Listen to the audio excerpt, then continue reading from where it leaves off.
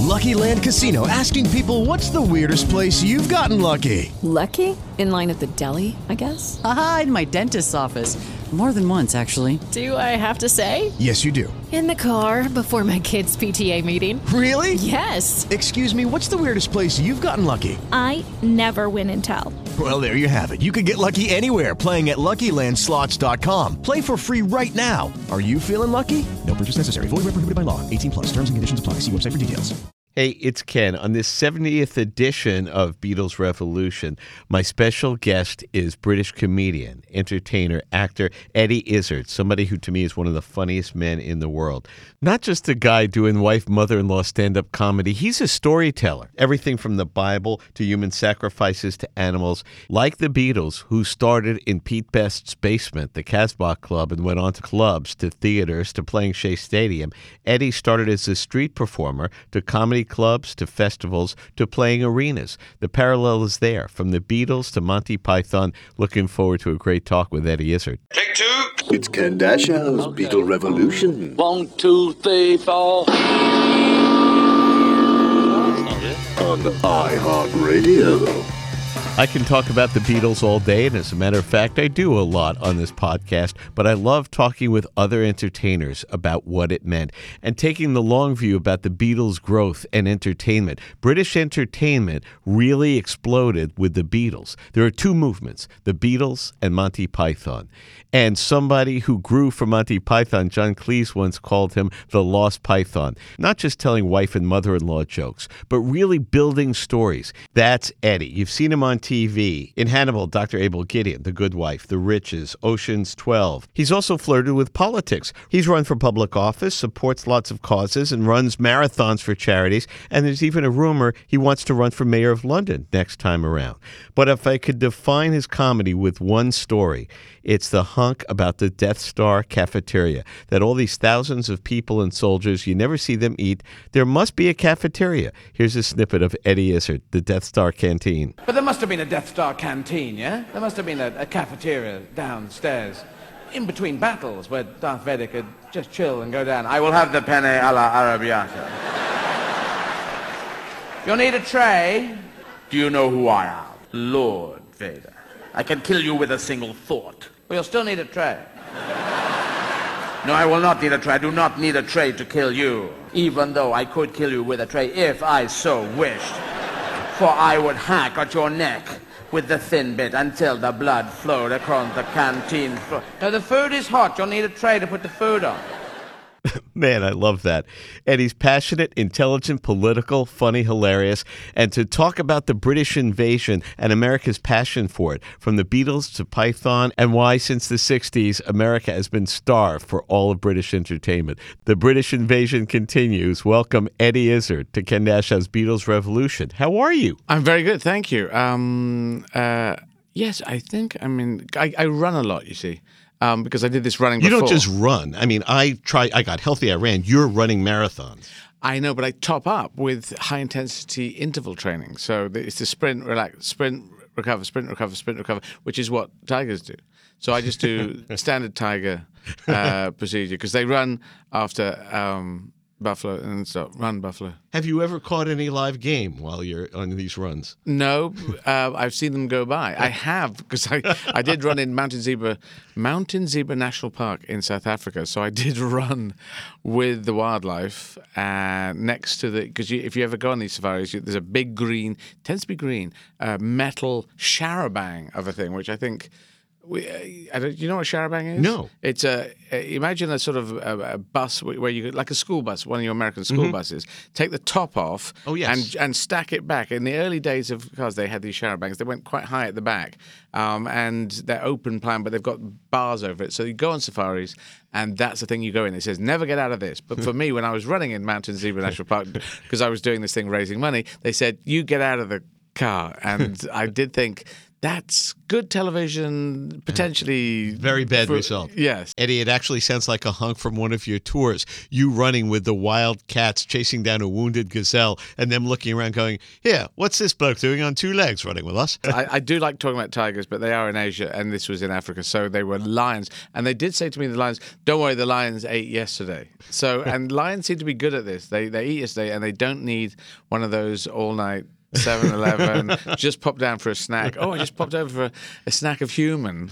and because I had the munchies. They don't smoke weed, and so well, to the best of our knowledge. No, we know that we have asked them. Oh, I see. We've asked every single lion, and they don't giggle when they get asked. They don't get, and they have no opposable thumbs, so the rolling of the very difficult of the joints they found very tricky. difficult. Trixie. Eddie is about to start a national tour. Wunderbar. Wunderbar. You got the V sound in it. Well done, because some people have been saying it's Wunderbar. No. And it's actually Nine, Wunderbar. it's Wunderbar. Yes, it is Wunderbar.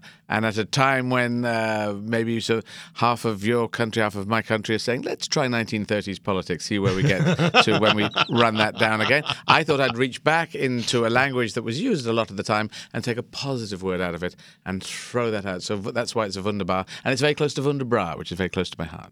In literal and figurative sense. Yes, and I do like the linking of those. May 8th in Nashville it starts. You're rolling July 13th through Seattle, 26 cities. EddieIzzard.com for tickets. How easy is that? EddieIzzard.com. And then on to Britain, Ireland, and France. Ending up in France. If you can learn French by November, I will be playing Le Rond-Point in English. And actually, I'll be doing it in English as well. But the French kids are now performing in English, and the English kids are performing in French, and that is a 21st century thing, baby. That's kind of cool. Well, the wildest thing, I was reading that you workshopped this tour in France, and that you started it speaking French. You did the tour en français. I did. I wanted to do something very positive because I disagree with negative, using hatred is a thing in politics. So I went to France and I jumped on stage and said, Bonsoir Paris, je m'appelle Elisa. And I started improvising in French. Les poulets, the chickens, c'est dangereux ou non? Chicken with a gun, poulet avec un fusil, c'est dangereux. And so I muck about, and if it doesn't work, I go, okay, don't ever write, don't do that. C'est pas drôle avec les poulets. And I just do the same things I was doing in English, but my vocabulary is less, but I can go, comment est-ce qu'on dit? How do you say helicopter? And talk to the audience. And they say, helicopter is helicopter. Oh, very easy. Because all the new words tend to be the same in English and French. But then I got about 20 minutes in French, and then I went to Germany and got another 10 minutes jumping on stage in German and saying, Guten Abend, Berlin, and I did the whole thing in German as well. So, and before English, which was it's a beautiful thing, my self-confidence. How much if the idea stays the same, if a piece about tigers running or something, if the piece is the same, how much does it change how you tell it, how you tell the story? 0%. Really? Yeah. If you think about it, you must, it's a country where a lot of, economic migrants have come in over centuries, yes, we can say centuries, and people develop sense of humor, and all the people, everyone on Saturday Night Live, they had histories that were going back, and their parents weren't necessarily from the same country. Humor is human. It's the references that will trip people up. So if you're an American comedian, you're talking brands in the supermarkets, sports stars, political stars, things on telly. You go to another country and they go, we don't know those people on your telly. We don't know those sports stars. We don't know those political people. We don't know those brand names. And that will trip you up. But if you say human sacrifice and you go anywhere, and this is in my last show, and I used to say, the weather is bad, the crops have failed, the gods obviously hate us, so we're going to kill Steve. And then it's going to really pick up after that. Figures are hazy on this, guys, but we really think if we rip Steve's body open and just blood everywhere, then we're told, the gods, we get this feeling the gods are going to be happy as Larry about that, and then the crops bumper crop next year. Now, you say that anywhere in the world, and they go, why did we used to do that? And we all used to do it, all spread out all over the world. Any page of any history book, and they sacrifice them to the gods. There's a good example why it shouldn't have happened, because somebody should have been saying, surely the gods, Steve was made by the gods. You rip open something made by the gods, a living, breathing, talking person, not just the wild ones that don't talk, but this civilized person who talks and breathes. You're going to rip them open. You think that's going to please them? They're going to give you horrible crops for 1,000,000 years. That should have been the next counter argument. But because the guy with a bone through his nose was in charge, I am in charge, and I'm talking. And in fact, you, Jeff, you're next. The guy complaining. Jeff, the god of biscuits. Yes. I still remember. You remember Jeff, the god of biscuits? Yes. Well, I always thought there was nobody doing stats back then. Nobody said, let's see, 584, we sacrificed Jim, and the crop still failed. The following year, about the same. The next year, we sacrificed the twins. Actually, that got worse. I'm not sure. Yeah, they would have made it. They massaged it, wouldn't they? They would have massaged the figures and say, well, we killed a lot of people. Maybe we killed 2 of the wrong people. In fact, we need to kill more people, and then it will really pick up. And it was controlling. It was religion controlling the people, which we have done through the early. What we call the pagan gods through into the more modern gods, the Spanish Inquisition. Fear? Are you saying that fear is a remarkable controller of people? It's a stronger political tool. It's an easier political tool than love. Love takes 2 people to love, only 1 person to hate. Interesting. Wow, that's beautiful. You can drink on your own and you can hate on your own. It takes 2 people to love. I know. So I'm putting that in stone. Let me add to this, as someone who's going into politics, we have to be brave and curious. And a lot of people are fearful and suspicious. So brave and curious is the way for humanity. Fearful and suspicious is not the way for us to go forward. So I don't talk about this. Well, I cruise through this in my show because in the show I'm going to talk about everything from the beginning of time to I learned a lot of history, by the way, being with you. Chuck it in. Yes, I mean, well, just my favorite element of great stand-up is that you take something in history, say, like the Trojan horse. And that's when I first tuned in. And you make it real, the reality of what this could be when you open the horse. If somebody looked in before they jumped out and went, oh, hello. I love that. Because it doesn't need, it's not a punchline, it's just a story. They are just stories, and it's very influenced by Billy Connolly, Scottish comedian Billy Connolly, Love Richard Billy. Pryor, big hero of American comedy, and Monty Python is the underpinning of the whole thing. Listen. Who are the comedy Beatles? We should have linking into the Beatles. So, George Harrison always said the spirit of the Beatles went into Monty Python. In a Jim Morrison type side of the road via a Native American guy. Yes. But for us here, growing up in America, like New York kids, and, Beatles, Python. It was the same for us. When you came in on Monday to high school, and we would just do all the sketches all over again, and the Silly Walk sketch, and we tried to do it. And, remember that? Oh, and then there was the weight came down on his head. And just the same way as when we were kids, for me, growing up in the 60s, it was every Beatles song. And the link for all this, for Eddie being here, and I'm thrilled to talk to you about anything, but I loved that when you were in Ron Howard's movie 8 Days a Week, and we always talk about the music. And you were Judy was boring. Hello. Then Judy discovered ChumbaCasino.com. It's my little escape. Now Judy's the life of the party. Oh, baby, mama's bringing home the bacon. Whoa, take it easy, Judy. The Chumba life is for everybody. So go to ChumbaCasino.com and play over 100 casino-style games. Join today and play for free for your chance to redeem some serious prizes. ChumbaCasino.com. No purchase necessary. Void where prohibited by law. 18 plus terms and conditions apply. See website for details. the first one who pointed, as you said, they were cheeky. Nobody else. We had just done, it was the anniversary of their press conference in America, in February. And listen to every new star on either side of the pond, every interview that Elvis Presley ever gave. I don't rightly know, ma'am. I'm hoping to, and I think with the good Lord's help. And well, yes, sir. I don't know what it is that drives them crazy. And the Beatles come. They're here for 90 seconds, and they're giving stick right back to the to the reporters. How did you find America? We made a left at Greenland. We're on. Yeah. And so, to me, not just that they're funny, now as opposed to dismissing these crazy kids, every news agency has to get some Beatle time because it's great ratings. Let's be as crass as possible. If you can get the Beatles on your show, money. What were the Ed Sullivan numbers? Was it 70 million 70 million people. It's just insane numbers. Million. And we should, because people in America might know that well. But what would be a standard Ed Sullivan thing? Would it be more like 30s and 40s? Yeah, I mean, it was huge. It was with 30, 40 million is as big a number as but you this could was imagine. a jump. And this is double. This crazy.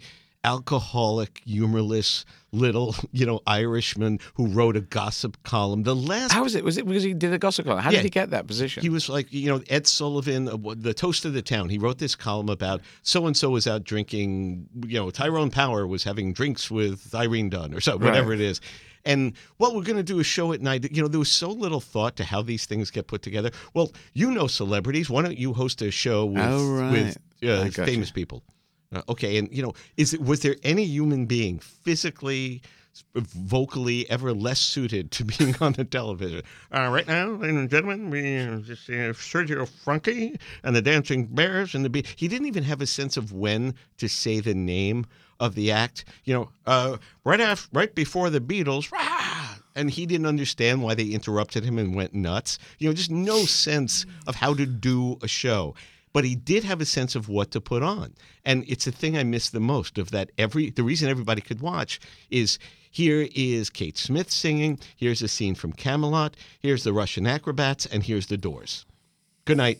And I would love to see a show that did that now. Could you imagine literally having any element of society and entertainment on one show? Yes, that is weird. I'm not sure that I would tune in for all of it.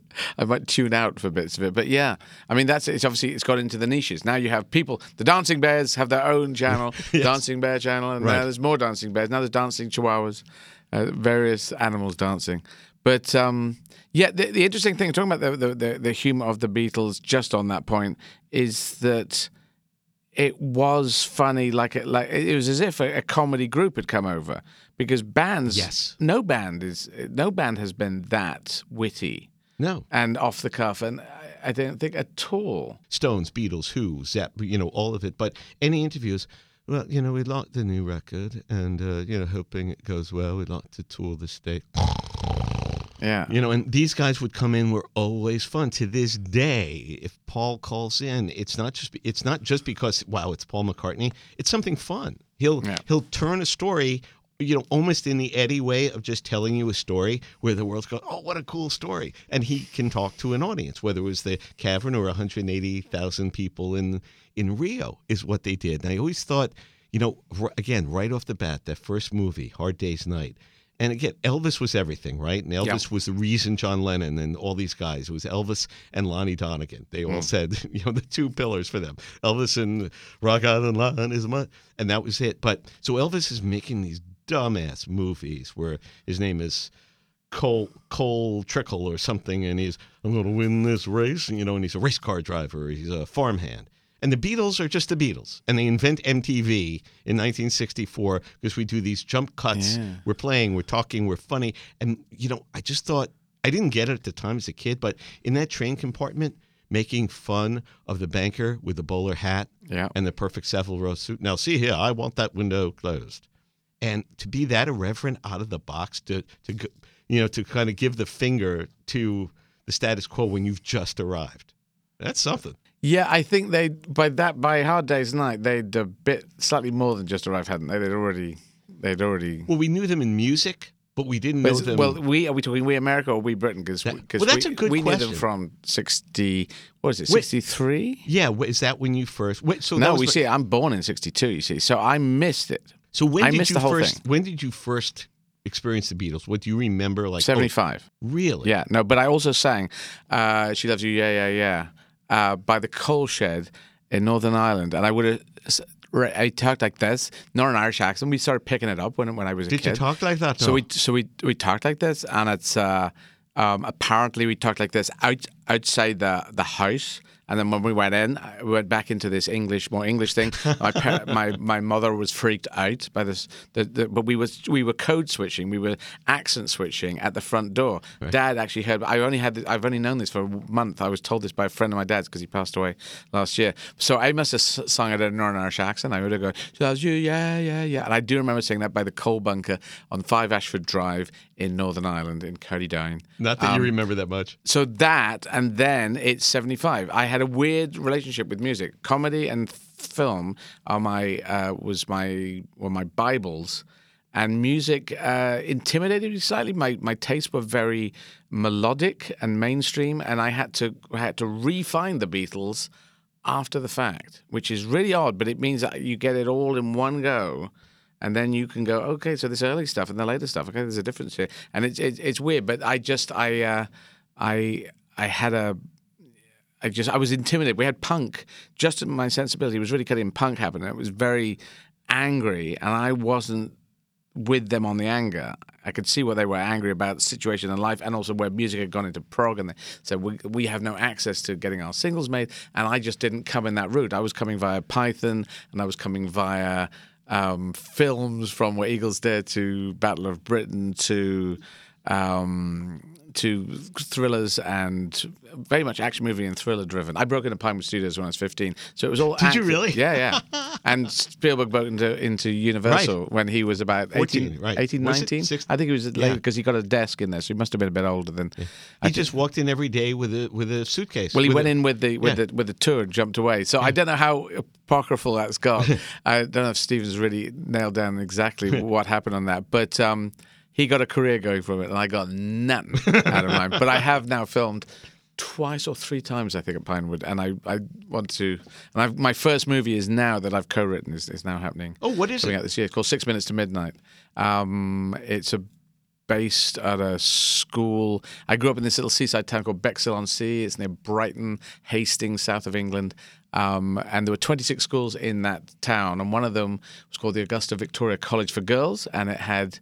Himmler's goddaughter was in there. Von Ribbentrop's daughter was there. It was a finishing school for the daughters of the Nazi high command and very linked girls. And they were all going up to London and hanging out in the German embassy and listening to Hitler speeches. And the badge had a Nazi swastika and You're kidding. A British Union Jack on it. So I saw that blazer badge, and I just thought there's a story in that. That is beyond words. And so it's based in and around real events of World War II just about to happen, and these girls. But the story we have built a thrill around it, and I starred with Judi Dench and Jim Broadbent, both Oscar winners.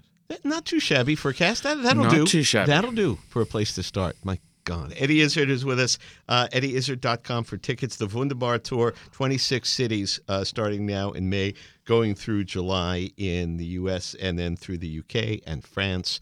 Because, podcasts on the iHeartRadio app, we're everywhere. Yeah, no, I've already been in Australia, New Zealand, and Eastern Europe and Central Europe. So, but last tour I did 45 countries, so I can actually increase the tour. But then again, I'm coming back to play Broadway next year, and you're going to do Who's Afraid of Virginia Woolf, or as I call it, Who's Afraid of Elizabeth Taylor, playing Richard Burton, with the great Laurie Metcalf playing Elizabeth Taylor / the female lead in that. So yeah, she's Martha. Yes, Martha. It's Martha and George. Yes. Martha. You know what? He hypnotizes me. I got to see him. I got to see Burton do Equus, and I never understood anything about the play because I realized I am actually being hypnotized by the sound of his voice. You saw him live, or you saw him? Yeah, I saw him live on Broadway as a kid. If I'm saying, the boy came to me and just dee, dee, dee, dee, and you can't hear or understand anything. You're just listening to the tone of his voice. You could listen to, if you get Zulu, I don't know if you can pull up Zulu, but if you get Zulu, the theme track, one of the tracks is him talking about all the Welsh people, because he's Welsh. Yeah. All the Welsh people who won Victoria Crosses at Rorke's Drift, I think it is the name of the area. When the film Zulu is based upon that battle. And he reads out all the names, and that's very resonant. That's if you just want to hear Richard Burton do a slice of his voice, hearing him read that out. By the way, I love the stories. I mean, I've done theater, and acting stories are great, and actors are nuts and everything. But the Burton, Peter O'Toole, Richard Harris stories. There is legend, and then there is going at when you know you're not on stage for 6 pages, so you leave the theater to go get a couple of quick pops across the pub. I mean, that is, even by crazy actor standards, those guys took it to a level, I believe, that is even beyond the norm, if I would. Yes, it is. It is, yeah, kind of. I couldn't compete in that area. I mean, if you watch A Line in Winter with Peter O'Toole, yeah. I think he was getting rat-assed every night and then coming in ragged and doing these lines, and the way he delivers them, I read that. He delivered them. So, I mean, I think he was Oscar nominated on that one. And but once you know that he was probably just drinking out all night and then came in and did that hungover in the morning, it kind of makes sense because his character is very... He's angry, but it's controlled anger. But he's also enjoying being king. Henry II had a good run, but then ended his life on his own because everyone hated him. Like Peter O'Toole's line in one of my favorite movies, my favorite year, there's out and then there's out. Eddie Izzard on Ken Dashow's Beatles Revolution. Quick break, more after this. With Lucky Land Slots, you can get lucky just about anywhere. Dearly beloved, we are gathered here today to... Has anyone seen the bride and groom? Sorry, we're here. We were getting lucky in the limo and we lost track of time. No, Lucky Land Casino, with cash prizes that add up quicker than a guest registry. In that case, I pronounce you lucky. Play for free at LuckyLandSlots.com. Daily bonuses are waiting. No purchase necessary. Void where prohibited by law. 18+. Terms and conditions apply. See website for details. What if you could have a career where the opportunities are as vast as our nation, where it's not about mission statements, but a shared mission? At U.S. Customs and Border Protection, we go beyond to protect more than borders, from ship to shore, air to ground. Cities to local communities, CBP agents and officers are keeping people safe. Join U.S. Customs and Border Protection and go beyond for something far greater than yourself. Learn more at cbp.gov/careers. Eddie Izzard, my special guest on this edition of Ken Dashow's Beatles Revolution. You know, we talk about you working in different languages, and you explain sometimes in French, and you will explain to an American audience, and you make it very simple and translate along the way. I always thought that the Beatles, the Liverpudlian accents, went a long way with American girls. I mean, they look great. The music was terrific for the introduction. But the voice, that accent, I think really, really turned on every American girl. Well, that's interesting. But could they tell the Liverpudlian from the Mancunian accent? Which means can I? Yes. Can you? Could the average person? Can you tell it? Because it's different. Mancunian is very close to. Yeah, it's very close. I mean, just from hanging with Graham Nash a little bit, or you've been there long enough to be able to. Some of because it's very close. But it doesn't go up as much. I can't do them and separate them perfectly. But I thought it was the posh English accent that was supposed to be very impressive to American girls, but I found that my accent doesn't work. I could turn on one that I think it's this one that's supposed to be very impressive. I don't know why this is so impressive, because it's monarchy thing, and monarchy is you had a whole Revolutionary War against these kind of accents, and they love it when Americans love it when they play bad guys or if they have babies. Which is, at the moment, it's going on. Yes. My favorite British expressions are, we'll get it sorted, which just, it encompasses so much. Well, this is all screwed up. Like, let's go to the pub and they'll get it sorted. Yeah, I'm sure they will. It's just kind of a very genteel, they'll figure out what's wrong. You can say that much more nastily as well. Get it sorted. That's good. Or come around here with a bunch of guys and we'll sort you. We'll sort you out, Kenny. You've stolen all my sweets for too long now. We have sweets, you have candy. It annoys me that sweets don't transfer. And the French but it sounds great. Because I always liked the idea of people doing. They stole £40 million and they spent it all on sweets. I just like the idea that someone did a big bank heist and then spent it all on sweets. Like the Cray brothers, only it's the what were they? The Dinsdale and Luigi Piranha. Oh, right? Yes. This is the Python of Beatles, yes. They came up with the plan, which was, we will beat you up if you give us money. After nothing happened, they went back to the drawing board for plan B, which was, we'll beat you up if you don't give us money. That was the breakthrough the Piranhas were looking for. And nailing people's heads to coffee tables. No, it never. Yes. It didn't. Well, the police actually have film of him nailing your wife's head to a coffee table. Oh, yeah, I mean, once, but he had to. Or he'd transgress the unwritten law. We can do every That's very close paraphrasing. I'm sorry, it was close, but... Because I'm a sad fan who does know these things and has recited them to Python. Because I feel my stand-up is essentially Python. I thought I'd stolen everything from Python, but there is actually half of what I do I have invented, what's stolen off Richard Pryor and Billy Connolly, probably, which is the talking to the people thing. The narration part of stand-up is not part of Python. But then when I say, you put forward an idea and then you start playing out characters, and that bit is Python, and they're wholly influenced. Well, everyone is influenced by. Of course. I mean, Eric Idle called you the Lost Python, right? Or was no, it that Cleese? was John Cleese. John Cleese. And I checked. A higher compliment you cannot have. Yeah, I know. I checked with John because I thought, people say these things, and it's going around. So I went and saw his show, and I said backstage, "Did you say that I was a Lost Python?" And he said, "Yeah." And I said, "Okay, I've got that." And I forgot to ask him, "What did you mean by that?" And I've divined what he means I've made up my own meaning for it. I think I'm lost in time. I think that is. Had you been 20 at years, Oxbridge, only 20 years younger. Right. It's had you been at Oxbridge, one of those two, But I would have gone. I would have gravitated with my sensibility. They were being influenced by the Goons, right, which is Peter Sellers and Spike Milligan. And bizarrely, my dad was playing me the Goons at the same time as I was watching Monty Python. So I was getting double surrealist injections at the same time, which is, and one predates the other by 20 years. Right. And now bringing it around full circle, who's the producer of the Goon Show? This producer named George Martin.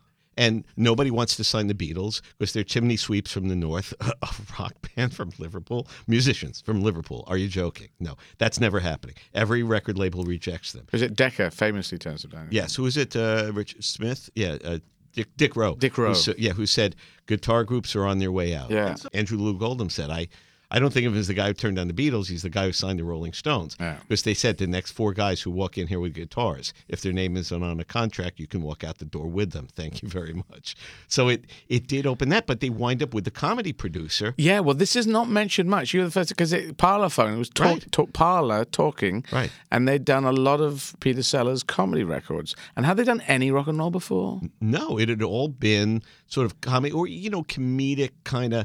I don't know if George Formby recorded, but it's that. It was the novelty. Yeah. Well, it was the Leslie novelty Bacchus. It was Stop the World I Want to Go. It was right. The comedy album. My dad had a lot of these, but when George Martin, coming from running a record shop, which is not the same as being an A&R guy, and he gets them signed, but to a comedy label, and this, I really found this has not been pulled up as much as it had been. How did George Martin get the right to put out a rock and roll song? Do you know how? This is a question for you. How they got the chance? Because if you're doing a comedy album, say, actually, I've got this rock and roll band, I want to put them out. Surely the people upstairs would have said, "Stick in your lane. You're a comedy guy. What are you doing?" I think, and George never explained it, but when Brian, Brian played him the tape, and he said, "I don't really hear much." And on desperation, last minute, a shot from across the court said, "What if I bring them down here tomorrow and play for you live? Because I just don't think I've captured it on the record. Would you see them live?" Yeah. They come down on Train by Liverpool, and he hears it and goes, "Okay, there's something there. I see it live. I'll get a better recording out of them. Let's try it." And I think to this AMI thought, well, I'll bet George knows what he's doing. He works with Peter Sellers. He'll make it funny, is my guess. Make it funny? Is that, okay, he signed a musical group. They'll put in like horns and they'll do something funny with it, is my guess. Because they let him sign them and put out this album. And, at the beginning, it didn't really get right off the bat too much traction. Was it 37, the first single, wasn't it? In the first single, it didn't get number one, didn't it? No, right. I mean, it was known. But they just played everywhere and anywhere. And, like you started doing stand-up, like working outside of Edinburgh in the clubs, or we all start somewhere. Nobody, I keep saying these overnight sensations, the Beatles, nobody ever worked harder than those kids. Yeah, it's the 8-hour shows in Hamburg. Right, 7 nights a week. And people, is there a band today that would do that much work, that would shed that hard? 7 nights a week, 45 minutes on, 15 minutes off. Washing in the urinals of a strip club, didn't matter, we're going to play. So that when they got on stage, every single band, Eddie, who saw them or opened for them said, you just never saw anything like it. Nobody could touch them. They ran on stage and played in 2 seconds. I really think Hamburg, Germany made the Beatles, without a doubt. Which is an interesting thing. The Mach Show. You know that story, yeah. Yeah, I know the 8 hours. And I asked... I said how to Paul McCartney. I asked him when I was having to be talking to him because I did this Music Cares honorarium of him in LA, and I said, the playing piano. Your dad taught piano? Did he teach you piano? And he said, no, I learned to play the piano in Hamburg. I think I'm paraphrasing, but I think this is what he said, because he was playing his guitar broke, so he had to jump on the piano and start hammering on that because they just had to keep it all going. And so he obviously had obviously played around on a piano, but he got himself up to a speed on the piano in Hamburg. And I don't think that's really out and about, but I think that's what he said to me, unless I've got that entirely wrong. I just think he was born to do this. The man was just born with this innate ability. I said to him, again, it's not about name dropping, but I don't care about the gossipy part. I want to know about the music and how it was created, like with you.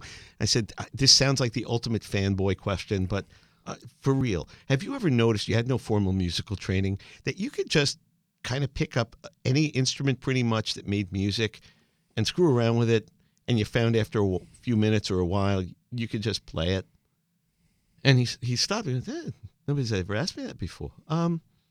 Yeah, guess so. Well, it's a good thing you didn't go work in the docks. I mean, because he played the drums, and there were moments in the Beatles, and it's been documented. Well, you know what? Let's all go for tea. Paul, can I see you for a minute? Yeah, redo the drums.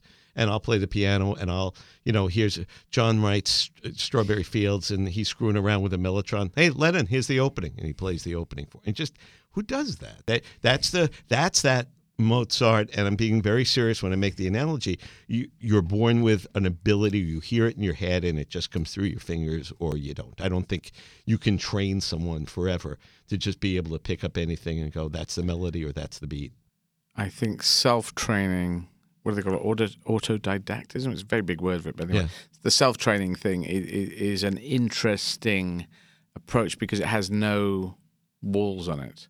So if whatever you self-train in, you're going to have this open approach to things. Why did you do that? You're not allowed to do that. Oh, are there rules in what I've done? I've just taught myself to do this. So, and that could be to anyone and how they do it. And also, kids are geniuses at creativity. They have proved. Well, actually, that comes out quite right. They gave kids paper clips. And they said, what can you think of, what can you come up with ideas of using this? And at kindergarten stage, apparently they were coming out at really high levels, at genius levels, apparently, of ideas, what you could do with it.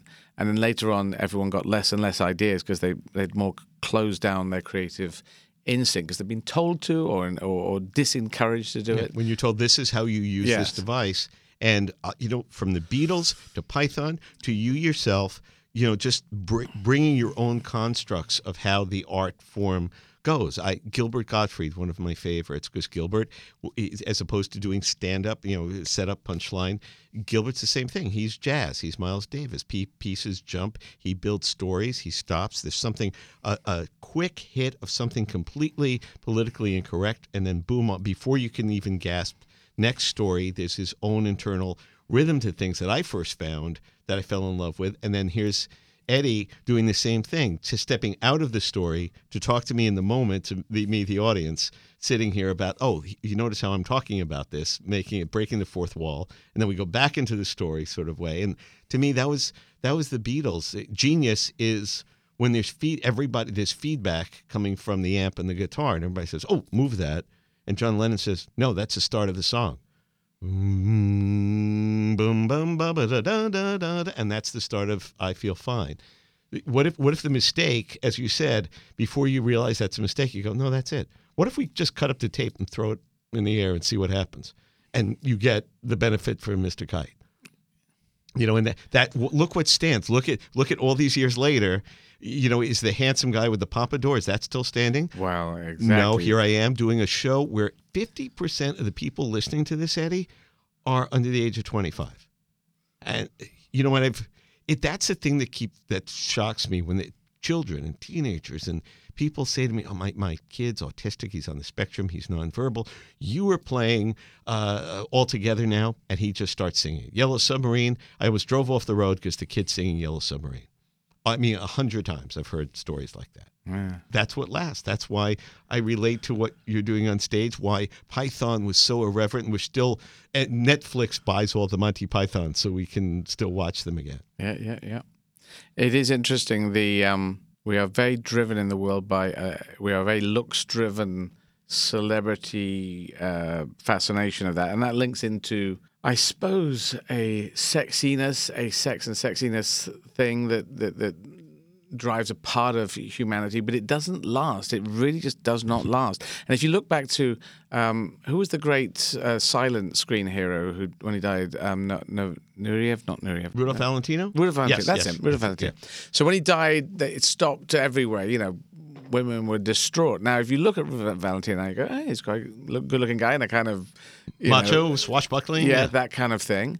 But does everyone lose it over there? And looks, they don't seem to transform, because you have to be bombarded by them for a certain amount of time. So people go, oh, right, this look, okay, yes, that is a sexiness thing going. And then it moves on. But the things that last are the things that resonate without looks. They just exist. It could be music, it could be comedy, it could be ideas, philosophy, great artworks. They have to exist on their own, and they tend to be created by average people. If you're too pretty, you probably won't create great art, because you'll be invited to the party too quickly. They will say, come to the party, you're only 6, come on. Hey, I'm in the party, I don't have to do anything. Whereas everyone else has to fight like crazy to get invited to the party. And that's where the great creativity comes from. I was doing stand-up in the 80s, and getting going, and it's Pips in Brooklyn. It's meatball comedy, that you couldn't build if you wanted to get a laugh, it's, how many people are here from Brooklyn and have never been laid? 3, 4, 5. And that was it. If you stepped away from that little narrow bowling alley of a thing, you were lost. But the owner, George Schultz, who said we were talking about comedy and what, and he had been doing it forever. He did a sketch comedy act with Lenny Bruce and at that time Jackie Roy, who became Rodney Dangerfield. And they were doing sketch comedy, and it's just shit, and it's just not working. So George had kids, so he opened a club, and Jackie sold aluminum siding, and Lenny went on to change the world, which is how it happens with 3 guys doing a show. But he always said to me, he goes, give me a guy, good-looking guy, clean, good to his mother, has a solid job. Just nothing funny about that. Now, you get a 30-year-old guy losing his hair, bleeding gums, owes money to loan sharks. Now, that's funny. And, and he's right. And it's interesting, because if you're in rock and roll, you tend, or film star, or a music, that is more a looks-driven thing. And people can elevate them to the position of gods or goddesses. Yeah. And in comedy, we're more like the representative on the audience who just gets up on stage from the audience and articulates things already in people's minds. Go, oh yeah, I've noticed that, I've seen that, I found that. And we are kind of like a representative of the audience, as opposed to a god that's come from outer space, which I think bands and film stars are supposed to represent, or are pushed into that area. You're right. Python, Billy Connolly, it's always poking your finger in the eye of the guy with the bowler hat. It's not being the guy in the bowler hat. Eddie Izzard is my guest. You can get tickets for the Wunderbar Tour, EddieIzzard.com. It's across all of America, 26 cities. It's just something not to miss. I'm speaking now to anybody who has never seen Eddie Izzard. If I'm going to tell you, well, what's it like? What is it? If you don't mind, if I may, for a sample, if you just Google or go to YouTube, just look up the Star Wars canteen. And if I gave them one thing, the Death Star canteen. The Death Star canteen. Is that fair to say, if you want to get? Yeah, that's my business card, really. Eddie, I saw you workshop that. We were at the Village Theater, I think, or something. Literally gasping for breath when you were first. Initially, that was at Westbeth. Yes, that was at Westbeth. Right. That's when I was gasping for breath. That was interesting, because howling. I literally kept changing it every night. It was one of those things. The recording that exists is just one of the nights that was recorded on it, but it goes on. It's actually channeling me. It is basically Darth Vader. The premise is Darth Vader saying, I love the little bit that initially says, we've just blown up Alpha Beta 9. Emperor, I'm going down to the machines. What do you want? Dark Coke? Coke? Dark Coke? What do you want, you weird bleeder? Want Kit Kat? Kit Kat, you're thin. Come on, Emperor. Bulk up a bit. All right, and then he goes down, but instead of the machines, he goes down to the canteen and he orders penne alla arrabbiata, and they go, "You need a tray," and it's all this thing about whether he needs a tray or not, and he says, "Do you know who I am?" And it's a status play, and it's really channeling me at Leicester Forest East service station on the M1 in England, ordering the penne alla arrabbiata when European dishes started first coming in, and I was hitching up and down from London to Sheffield University, where I had just dropped out of at the age of 19, but I was still hanging around and trying to get work there. I was trying to get work in London. So that's it's really just this endless status play that goes on for hours. As long as you would like, and it's about 5 minutes. So I don't. If you haven't seen it, I'm not giving away too much. But you talk about Mr. Stevens, and at catering, and was it the Force Majeure tour? Yeah. When I believe you refer to him as Commander Stevens, or it was Captain Stevens. No, it was still Mr. Stevens. There was one night when I saw you at the Beacon, and you had elevated. You had given him a title, and the entire audience erupted. The Beacon stood up with a standing ovation, and you stepped out and said, he's not real.